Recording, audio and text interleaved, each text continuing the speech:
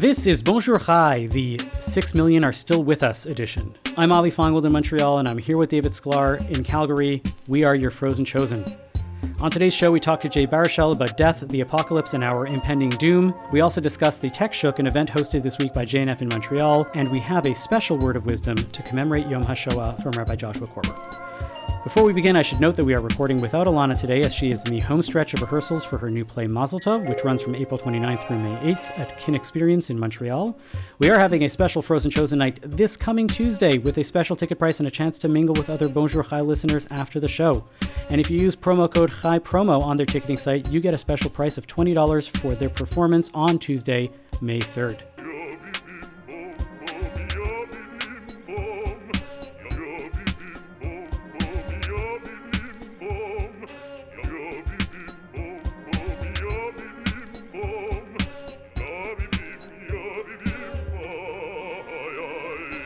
David. Avi. Have you been? I've been recovering this past week. Oh, from what? From the epic Seder that you hosted. Oh, epic, yes. Yeah, I would say it was epic. Yeah, that's a good word for it. For those of you who don't know, David was at my Seder, second Seder. I was invited.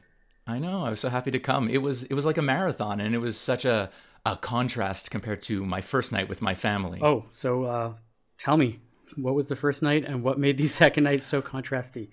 Well, more than anything, I think it was time management. You know, with my family, we were like in and out 45 minutes tops compared to the second night with you and your family. You know, we started at once the sun set. So we started around 9:30. And as I was leaving, my mom was like, "You're leaving now just to start the Seder? We're going to bed." And I was like, this is how we do it. So, you know, it was like a 4-hour marathon. I think we wrapped up, by 1:30, 2 in the morning when we were done? 1:30. Sounds about right. Yeah. We kicked everybody out at 1:30. And you did not gloss over anything in the event. Yeah, we say every word, but we have fun with it. No, was it fun? Was it interesting? Was it informative? It was wonderful. I had such a great time, especially when we did we were doing the blood, the locust, and then lightning when we came down with the marshmallows? The hail. The hail. I meant the hail. Marshmallows were tossed and thrown all over the place. I loved that. You had little puppets for all the plagues. The finger puppets. Can't not have a Seder without finger puppets. And then especially as you warned me, where we talked right when Eliyahu was coming about the destruction of the goys. Yes, and the song, the Shifo. Anyway, yeah, which I've heard that other people have this custom of singing it to that song.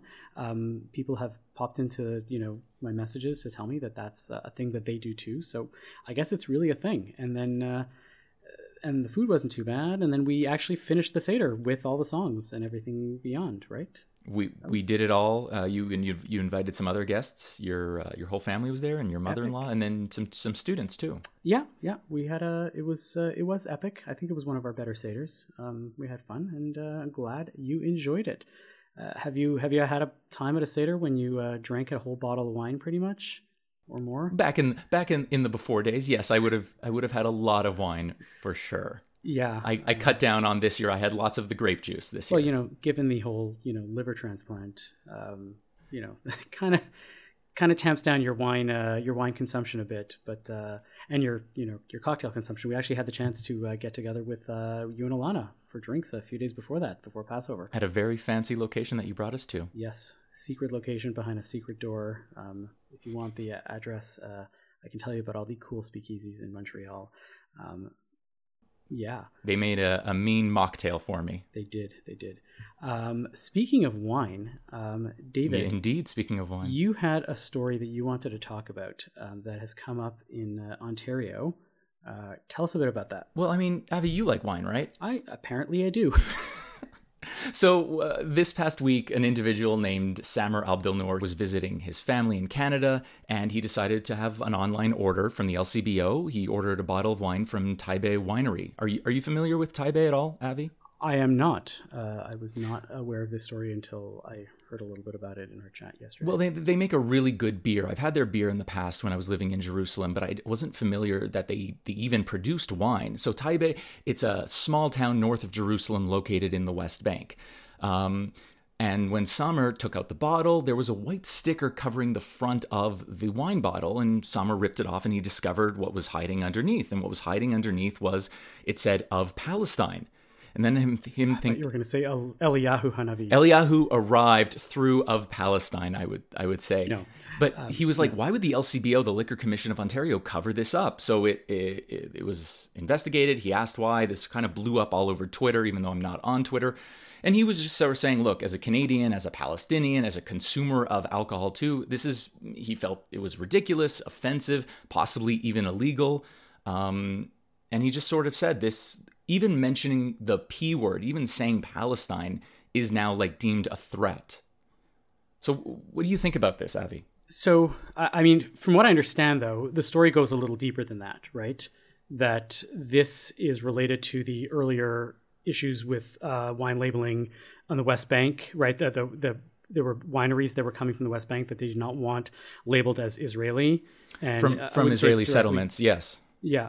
They didn't, meaning it was on the other side of the Green Line. There were wineries that were labeling themselves as Israeli, and people appealed to the LCBO to not label those as Israeli because they were not technically Israel, and the LCBO did comply with that, I believe, and that this is part of that whole sort of like judgment and ruling around that to say, well, if this area is disputed, then no country gets a label for that. Yeah, throw out everything. And it almost feels like when two siblings are bickering and sort of says, I want this toy. No, I want this toy. Okay, both of you have to go to your separate rooms right now because you're both on timeout. And that's what it feels like to me. Yeah, so look, I have no problem with Palestinian wine. I think that if wine was made in Palestine, then it should be labeled as such, and things shouldn't be mislabeled as such. And when things are contentious, then it becomes a question, right? You would not label something, made in the USA if it was made in Portugal, right? That would just be a problem. Those are clear-cut rules, and we have that. And what we have here is clearly somebody went and muddied the waters, right? Murkied the waters and said, hey, this is a legally contested area, especially in Canada, because Canada hasn't recognized Palestine as a state. And therefore, this is sort of, in the middle there. That bottle should not be labeled product of Israel because it's clearly not in Israel. It's on the other side of the Green Line. It's in in what Israelis refer to as the Shtachim, the territories.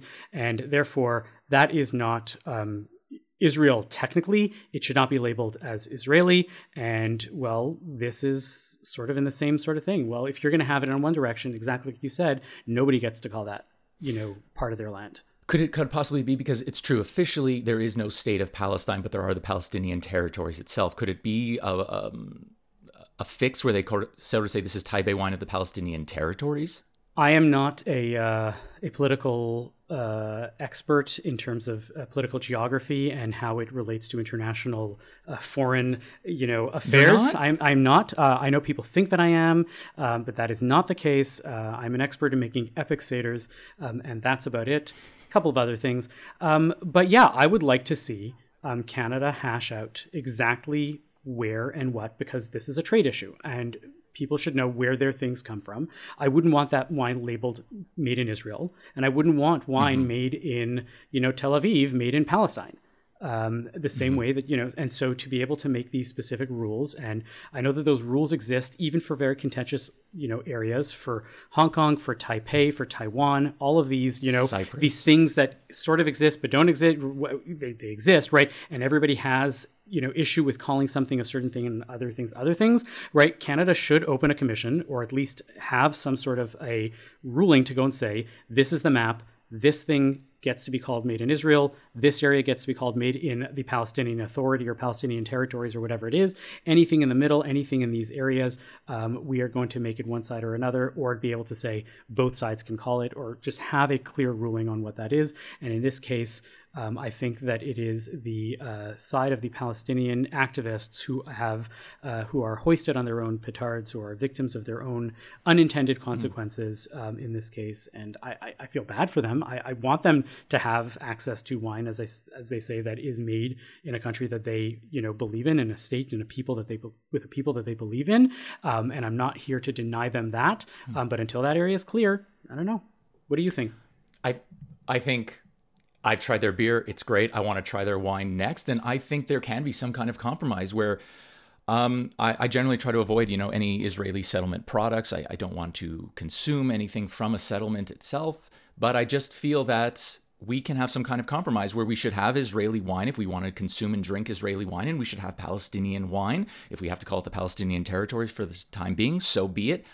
I think the more alcohol in this case, the better, where we can all drink and be merry together. Of course.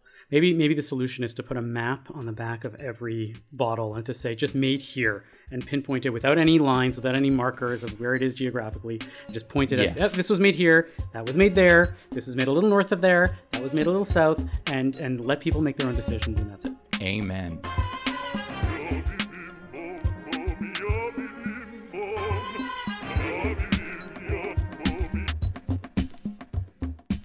From award-winning journalist Marcia Lederman comes Kiss the Red Stairs, a compelling memoir of Holocaust survival, intergenerational trauma, divorce, and discovery that will guide readers through several lifetimes of monumental change. Marcia was 5 when a simple question led to a horrifying answer. She asked her mother why she didn't have any grandparents. Her mother told her the truth: the Holocaust. Decades later, her parents dead and herself a mother to a young son, Marcia begins to wonder how much history has shaped her own life. Reeling in the wake of a divorce, she craves her parents' help. But in their absence, she is gripped by a need to understand the trauma they suffered, and she begins her own journey into the past to tell her family stories of loss and resilience. Kiss the Red Stairs, available now wherever books are sold. Today's episode is brought to you by our sponsor, Atelier Lou Bijouterie in Montreal, Quebec. Atelier Lou specializes in watches and custom-designed jewelry along with a curated selection of designer jewelry. Visit us online or in person, and Eric Goldberg will help make your jewelry dreams come true. Atelier Lou is offering a promo code for all Bonjour Chai listeners using BON18 at checkout for 10% off your order at atelierlou.com. Jay Baruchel launched his career from the humble roots in the Montreal neighborhood of Notre-Dame-de-Grâce, and with a short time entered the Apatow-verse, starring in Undeclared and appearing in many more films, including Knocked Up, Tropic Thunder, and How to Train Your Dragon. He has written a book about his life as a longtime fan of the Montreal Canadiens and starred in a tragically hip music video alongside his spouse Rebecca Jo and Rick Mercer. His most recent project is We're All Gonna Die, Even Jay Baruchel, a limited series on Crave about how humanity faces the threat of extinction and other catastrophic events. Jay, welcome to Bonjour Chai. Thank you very much for having me, guys. So I want to get this out of the way first. We're a Jewish show. The record is out there as to we are a Jewish show. Bonjour Chai. Get the fuck out of here. No Did way. you not get it? No way. Oh, man. Do you know what we're getting into? Okay. All right. So you guys have blown my mind. Blown my mind. Okay. All right. Let's Wait, get did you think it was about tea? Bonjour Chai? Yeah. Yeah, no, I'm sorry. No, it's the Montreal. I saw your names flash up. I thought it was something. Anyway, yeah, I was. Yeah, so we're a Jewish show. The record is out there for your ancestry. Your sister Taylor, who, by the way, is a very good friend of my co-host David right here, is a rabbinical student. There's little in the way of the information about your relationship to the faith, the tradition, the history, all that stuff. Yeah. I want to give you carte blanche to tell the world right now. Jay Baruchel, how do you Jew? Oh my God. You're going to start with that? I want to get it out of the way. We'll talk about the show. Don't worry. Okay. Start strong. Yeah, it's a hard one for me to answer in a efficient way. So I am very proud of my surname, and I'm very proud of my ancestry on my father's side. And certainly, however I feel about it, the way I put it is this, is however Jewish or not Jewish I might feel at different times, the world never runs out of ways to remind me of how Jewish I am. And so it's one of these things where if I'm being honest, I was raised much more by my mother and around her family. And we were a family, and my mother was Irish Catholic, and we were a family, one of those families that did Christmas and Hanukkah and Easter and Passover, and really that was at my mother's urging. My father's faith was his, and he wasn't trying to, like, he didn't need us to go to temple. He didn't need us to engage. That was his thing with his family. Sure. It was my mother's obligation. She felt a sense of obligation for us to know. And so she encouraged my father to share his faith with us, especially given the surname that we have. But she did all the cooking. She prepared seders. She did all of that stuff. And so for me, I like, it's a community that I am inevitably a part of, but I also, like, if I'm being honest, I feel much more part of my mother's family. I just was around them more and raised by them more and all of that stuff. And my relationship with my father was what it was, which is its own specific thing, but it definitely informs that to a certain degree. It would be impossible not to. So, however, like I said, the minute people start talking shit, I feel incredibly Jewish. It is, and that, it's like, I know how I look, and I know what my surname is, and I know how the world views Jews. And that is something I can't deny, and it's something that absolutely is sacred to me. But I've also hate this sort of expectation that I'm never Jewish enough. And and all of that stuff. So it just is like it's a weird kind of thing that I have. I would posit, like a lot of Jews, combination of like pride and whatever else. Sure. I think from now on you should just say that you're a yield orchard Jew and take it from there. Yeah, there you go. A bagel Jew.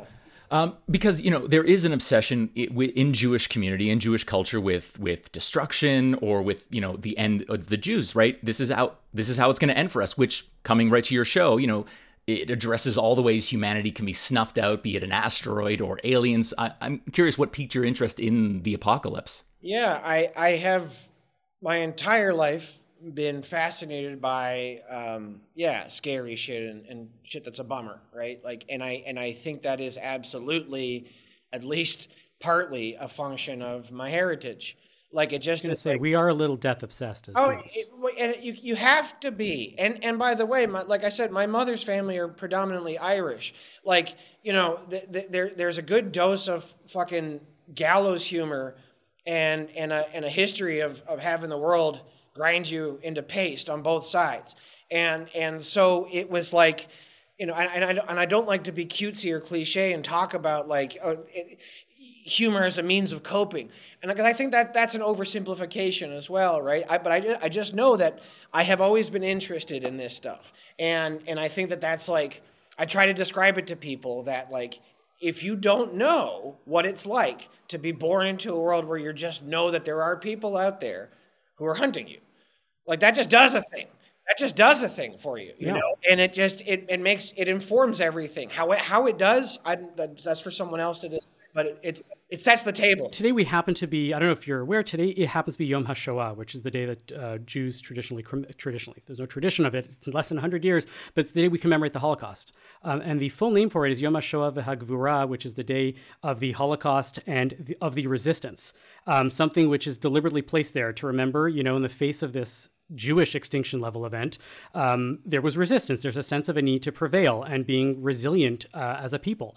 And this actually, I saw this and I was like, oh, this slots in exactly with what you're doing in your show, which is humanity always seems to find a way to survive, right? I can't imagine that this was an accident, right? This is just part of how you think about these, nasty things because of the way in which, this is in the air. Yeah, no, that is absolutely, that's absolutely spot on. I think like that, like the world is ugly and it can beat the living shit out of us and reduce us.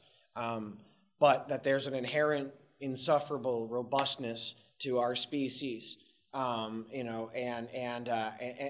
that, this idea that like we can adapt, we can eat what we ever, or not eat what we have to, but we can find a way through that one sliver, right? And I have never tried to unpack why I have that belief, but I suspect some of it is because, like, without putting too fine a point on it, there's almost none of us, and so that kind of, but I'm here, and so is my family, and that's not nothing, and so I think that there is certainly a strain of that, whatever you call it. I don't want to say pride, but hope. There's a strain of that belief in our show that, like, as shitty as it gets, to some degree, the likelihood is some of us will figure a way through it. Speaking of robustness, you are a proud Montrealer, a proud Canadian, making it in Hollywood at the same time too. And I know you've talked a lot about being proud of Canada, and even you mentioned, slipping in the Canadian accent to How to Train Your Dragon for the character of Hiccup. Do you find that you mentioned there's typically no voice in mainstream USA markets for the Canadian isms? Do you find that that's important to you to rep Canada, and is it changing? Yeah, absolutely. And it's not so much as I feel an obligation to rep Canada in a vacuum. I just feel an obligation for English Canada because, let's be honest, like, French Canada doesn't suffer these things. They if nothing else, they have a sense of themselves that, like, I have envied my entire life. And they go to see their movies and they listen to their music and they know who they are and they hope people like them, but they don't really give a fuck. And they are who they are, and as a result, they've gotten to a level of sort of like cultural maturity that is what it is, and it's something to be envied. And and if you grow up in Montreal, it's hard not to be inspired by it, right? And I think that us as Anglo-Canadians, and it's something that I've unfortunately thought about a great deal. A lot of us are kind of gestated and loaded, taught from birth to sort of be a kind of inoffensive American that can slot in there if need be. Now, this is not in every household, but there are some households in Canada for which the brass ring will never be in Canada. It's in the States. It used to be in Britain. Now it's in the States. My household wasn't one of those. And my household was like, my parents never wanted, well, certainly my mother never wanted me to leave and never thought we should have to, and was quite proud and thought that we were in the best country on earth and that we were like God's gift to the world. And so I grew up in that house. And so for me, it wasn't like I have to rep Canada. I have to rep my community and my culture. And I just want to hear and be myself. And all of this stuff that, like, nobody else from any other part of the world would have to explain why, right? Like, no Aussie has to explain why they speak in their accent and use their terminology and reference their cultural touchstones. No Irishman has to do that. Nobody has to. But we constantly feel this obligation to sort of... to put these little caveats or to, like, we'll make a thing that is 100% Canadian funded, built with Canadians, made in Canada, and yet we feel the obligation to put U.S. currency or U.S. license plate in a movie because we think that some American might rent this movie, be in it, then see our fucking money and be like, oh, fuck this. I don't watch movies that don't take place. You're like, that's just asinine. And it's this, like, it is that small thinking that we kneecap ourselves, right? And we are American-centric. They are not Canucka-centric. They do not give a fuck. Nobody else does. So we kneecap ourselves, and no one's asking us to do it. And how do you start this interview by saying that you don't, that Jewish thing is sort of there, but not there? That was the most profound Jewish statement, because all you have to think about is, as Jews, nobody else told our stories. Nobody was going to, so we went to Hollywood and we started telling our stories, right? It was this self-preservation. And as Canadians, we get shit for putting our stories out there. And sometimes when we water down our Judaism, the Hanukkah bush, we get shit for that too. But, like, that's the story of a people that nobody else wants to pay attention to, is to sort of say, hey, look at us. We are here. We're doing stuff. And the same, that. And you're in a game. That's great. And you're playing in a game that's somewhat rigged to fail. Yep, 100%. Like rigged against you, right? So, and with everything you've learned on the show, as we wrap up, what did you learn about us as humans? And then, is there any hope? Oh, absolutely. Absolutely. I think what our show will provide is some really important, valuable data. I think it's going to make people think about stuff that they weren't. I also think it's going to have, it's going to put a name on fears that people have had that they didn't know were, other people maybe were scared of, but it's going to be a commiseration as well. But you're also going to be inspired. So you're going to see a bunch of people who you've never heard of, who are dedicated to protecting you from threats you weren't aware of. And that is, it's hard not to be inspired by that. You're also going to be told what's best in you and what we can do, steps that we can do, ways that we can participate, ownership that we can take that at the very least mitigates, at best case scenario, prevents and saves us from some pretty scary shit. So I think while it's like, it is absolutely a bummer about scary stuff, you're going to walk away feeling better about any of those topics, I suspect, than you did before. Well, to close it off, what's the thing that you think happens after it's all over, right? If we have no way of knowing, that's the biggest bummer, is because it's the one unanswered question that happens after we die, after the apocalypse, after whatever it is. What's in Jay's mind as what happens when you die? Yeah, if I'm being honest, this is like, I can give you an intellectual answer, but it wouldn't be this one. So I'll just give you this one. I'm a rabbi. I don't even have an answer for it. All right, good. So, because I am constantly in a push and pull, obviously, as a lot of us are, right? And this is where my sister and I, because I'm 6 years before her, so I went through 6 years of Catholic school that she was like a baby during. So no matter what, and then I went to temple, and so I went to church as much as I went to temple, and so that stews in there, and I can't take it out of me. So even if I can, like, even at a time in my 20s when I was not avowed, but I would label myself as an atheist, I always felt like I was lying to myself. So I am a humble person. I try not to sort of say I know what anything is, but in my heart of hearts, I feel that my dad is still with me. I feel that my grandparents are still with me, and I feel like that I'll be with them again one day. Beautiful. Thank you so much, Jay Baruchel. The show is called We're All Gonna Die, Even Jay Baruchel, and it is out on April 30th on Crave. And as always, you can email us at bonjour@thecgn.ca to let us know what you thought. Thank you, fellas.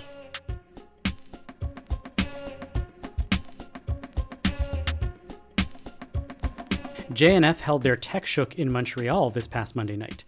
The event was a fundraiser for the Climate Solutions Prize, which is seeking to seed innovation in sustainable technology by offering prizes in excess of $2 million to startups that are able to achieve certain benchmarks in clean tech. So, nice event, lots of networking. It was definitely great to be doing these kinds of events live and in person again.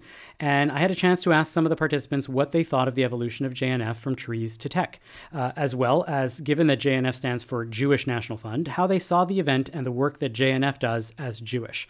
Here are some of their responses. I think it's a natural evolution and a really wonderful one where JNF is still, I think, very much involved in greening Israel, and they've been so successful with that. And one thing I always tell people when they ask me about what's Israel like is the thing that I love most about it is the juxtaposition of the ancient and all the history and culture with what is a very modern state and a modern place. I think that really embodies and encapsulates what is so wonderful about Israel, with the JNF can continue their mission of planting trees, which now, is everybody's on board, right? They've been doing it for years, and now other countries are waking up to the reality that we need to be planting more trees. And then JNF is also sort of realizing there's many other ways that they can affect change and work towards their mission. So I love that juxtaposition between the traditional and the new and the very modern. And I mean, Israel is very much a startup nation and a nation of entrepreneurs. And so I think it's just a natural evolution. I mean, I really think the strongest connection here, or maybe even the only connection, is the connection to Israel, and that's why it's a Jewish event. I think this could happen in any circle, in any community, in any city. I think it's a great thing. Obviously, the Jewish people in this room here are proud to be working on this with JNF, through JNF, but I don't think that there's much beyond that in terms of, the Judaism in this. I'm always amazed at the Jewish events and the organization and the people that come together. And it's always nice to see people that it's such a small world who live the same experiences as you did. It's a global organization and we're globally connected. That's amazing to realize and understand when you come to these events. I think it's very organic to the original mission of JNF, which is to protect the natural resources not only of Israel but of the planet. And JNF is well positioned to leverage Israel's greatest natural resource, which is its brains, in harnessing new technologies to make a difference in climate change. Also, one of the core values of Judaism is tikkun olam. Mm-hmm. So because we believe that making a difference in the world is part of our value, we we're very interested in making this happen. Not only for ourselves, but for the world, for Olam. We just heard from Daniel Wolf, Stefan Waknin, Marina Steingart, Philippe Maman, and Aaron Zipes. So I'm curious, David, given your well-known and deep discomfort with Tikkun Olam Judaism, what do you make of these responses? A little flat and disappointing, I would say, especially at the end where they said, you were asking questions. How is this a Jewish event? What is your Judaism involved in? I think the response was a lot of shrugs, uncertainties, and it's to support Israel and have Tikkun Olam. I don't even know if people at this point really understand when they say Tikkun Olam. What does that mean? I think it's just an easy card to play every time someone says, what is your Judaism? How is Judaism impactful and important to you? They go, Tikkun Olam, repairing the world. It always just feels a bit empty at this point. Yeah, there's this, especially when it comes to issues of sustainability, I find that there's so many great Jewish sources that can and should be talked about that ground what is happening in terms of sustainability, in terms of saving this world. And I know that saving the world literally is Tikkun Olam, is repairing the world, but there's so many other sources, so many other things that we can know to think to ourselves that this is actually a Jewish value. It's not just the general sense of like repairing the world and making the world a better place, Tikkun Olam, that with sustainability, there is so many sources, so many ideas that are very Jewish by their nature that can and should be used in these contexts and that aren't, and therefore people don't make that leap to go and say, oh, this is something that is Jewish by its nature. And I'm not blaming these people for saying, this is a terrible response. I'm just saying, I think because of our education and people who went to Jewish school, we just don't have these things to hold on to sort of say, this is important to me for sustainability because this is a Jewish issue and the reasons why. I just think we don't have the tools in our tool belt to explain it and understand it and know it, including myself. To be fair, though, it's a very far cry from where it used to be, at least with JNF. So JNF, to me, is always most popular, most known for their blue boxes, right? You had the little blue box where you put the tzedakah in. And on the side of all the blue boxes, there was a line from the Torah. I'll just give you the translation. It says, and you shall come in the land and you shall plant trees.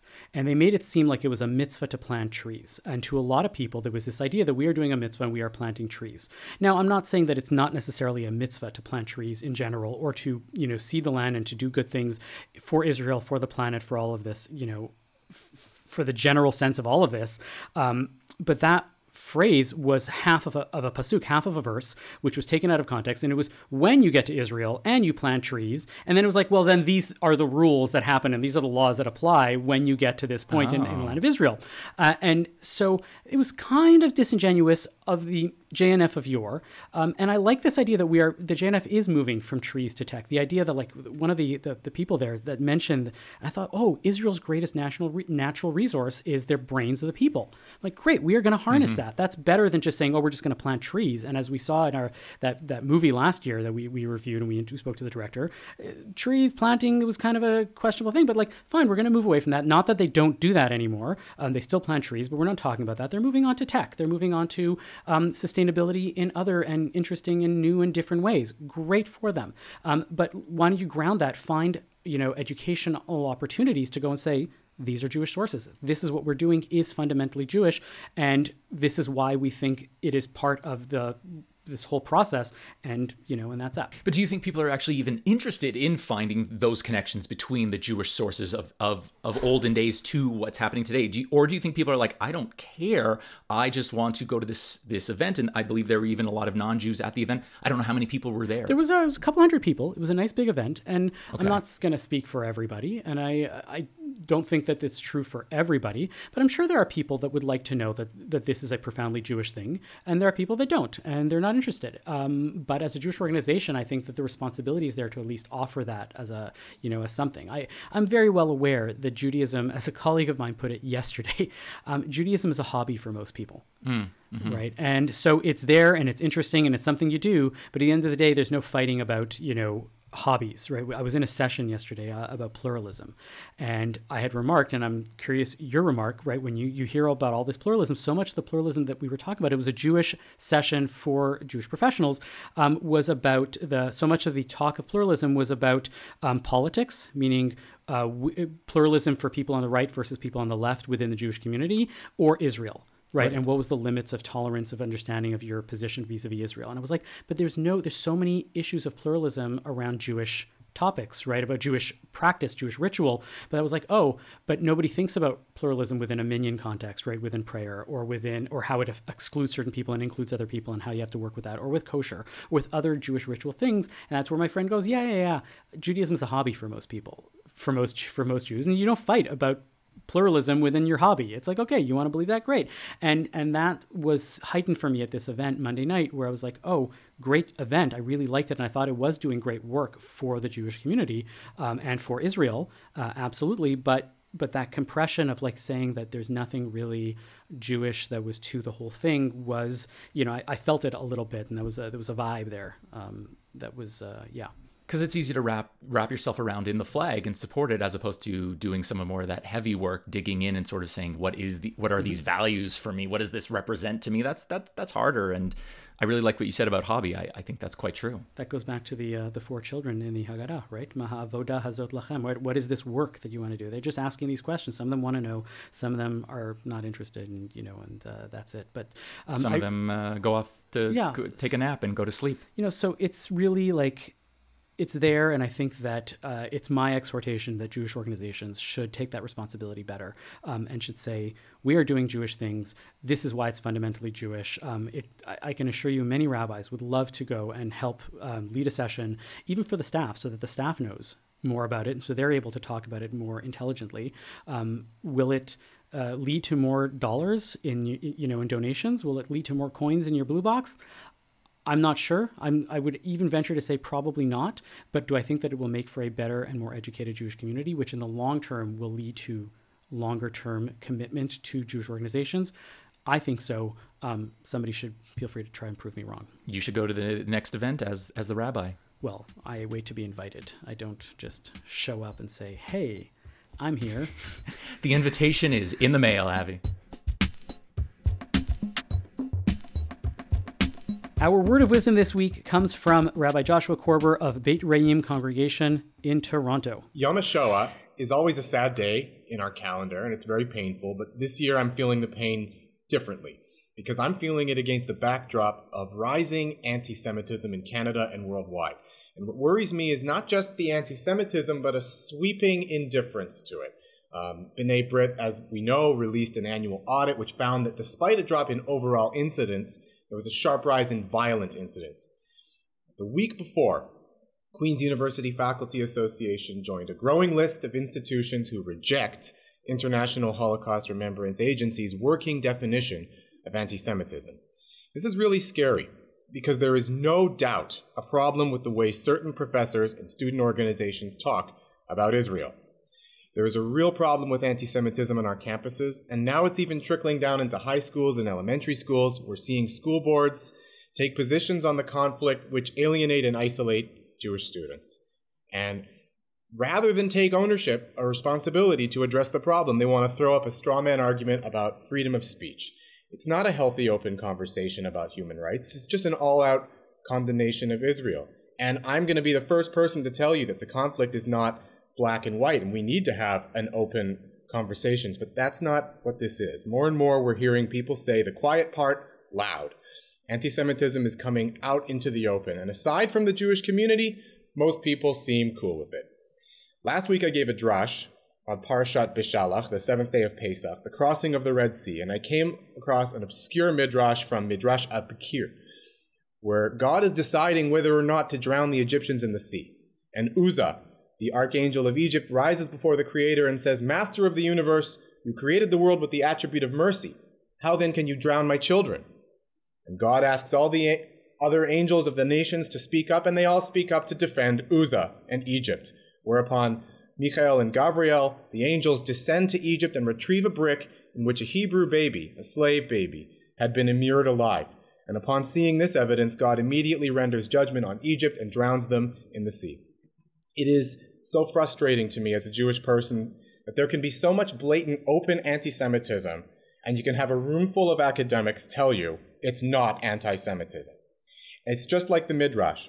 All the angels of the nations speak on behalf of Egypt, but the evidence is there, and I firmly believe wholeheartedly that we will have our day in court, in this world or the next.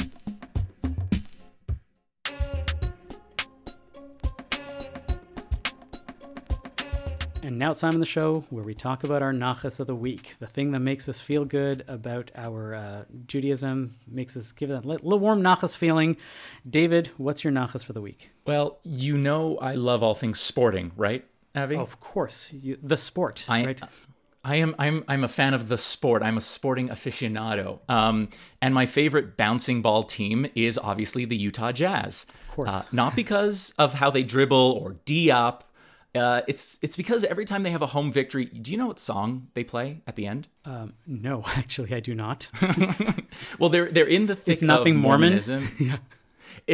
They're in the thick of it in Utah, Latter-day Saints country, but they actually play Hava Nagila. Sure. Okay. They do. So, Jewish people have been there and they were always questioning why they're playing Hava Nagila. And I think the response was, they sort of said the consensus was that it feels celebratory and it's fun and it just stuck with them. They even hold a Jewish Heritage Night each season, the Utah Jazz, usually during Hanukkah. And, is this appropriation? I think that's a question for another day. I'd like to go there and watch a bouncy ball game and enjoy Hava Nagila. Excellent. Avi, what's your nachas? My nachas of the week is an article by Sabina Wex in Hey Alma, that wonderful, great Jewish website that puts out fun content for people that are clearly younger than me, but I still read it anyways. Love it. Are you a Hey Alma fan? Oh, I'm a huge Hey Alma fan. I am not the right demographic for this, correct? I'm sure they would say you could be any, but it does speak to a younger crowd for sure. Yeah, the Utes. Anyways, the article is called "My Father is the World's Top Yiddish Expert. I don't speak it, and yet the Jewish language has refused to leave me alone." It's a wonderful article about identity and about personal identity.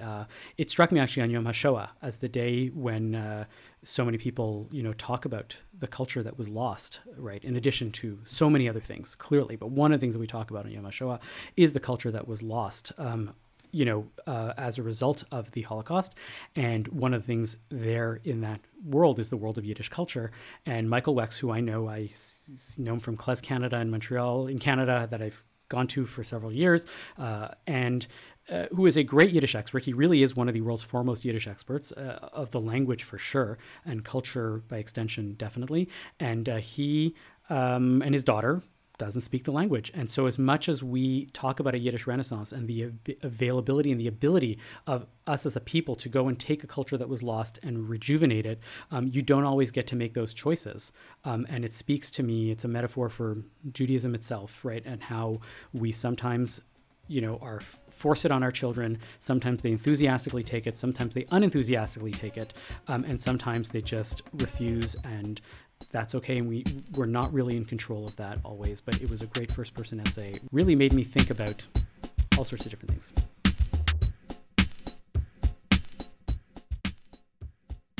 Thank you for listening to Bonjour Chai for the week of April 29th, Shabbat Parashat Acharei Mot. Our producer is Michael Freeman. Technical production is by Andre Goulet. Our music is by SoCalled. We are a project of the Jewish Living Lab and are distributed by the CJN Podcast Network. You can listen to all our past episodes on our page at thecjn.ca/bonjour, and you can subscribe to the podcast and automatically receive all episodes on Apple, Spotify, or wherever you get your podcasts. Please do leave us a comment and rating on the platform of your choice. And as always, you can email us with comments at bonjour@thecjn.ca. I'm Avi Feingold. And I'm David Sklar.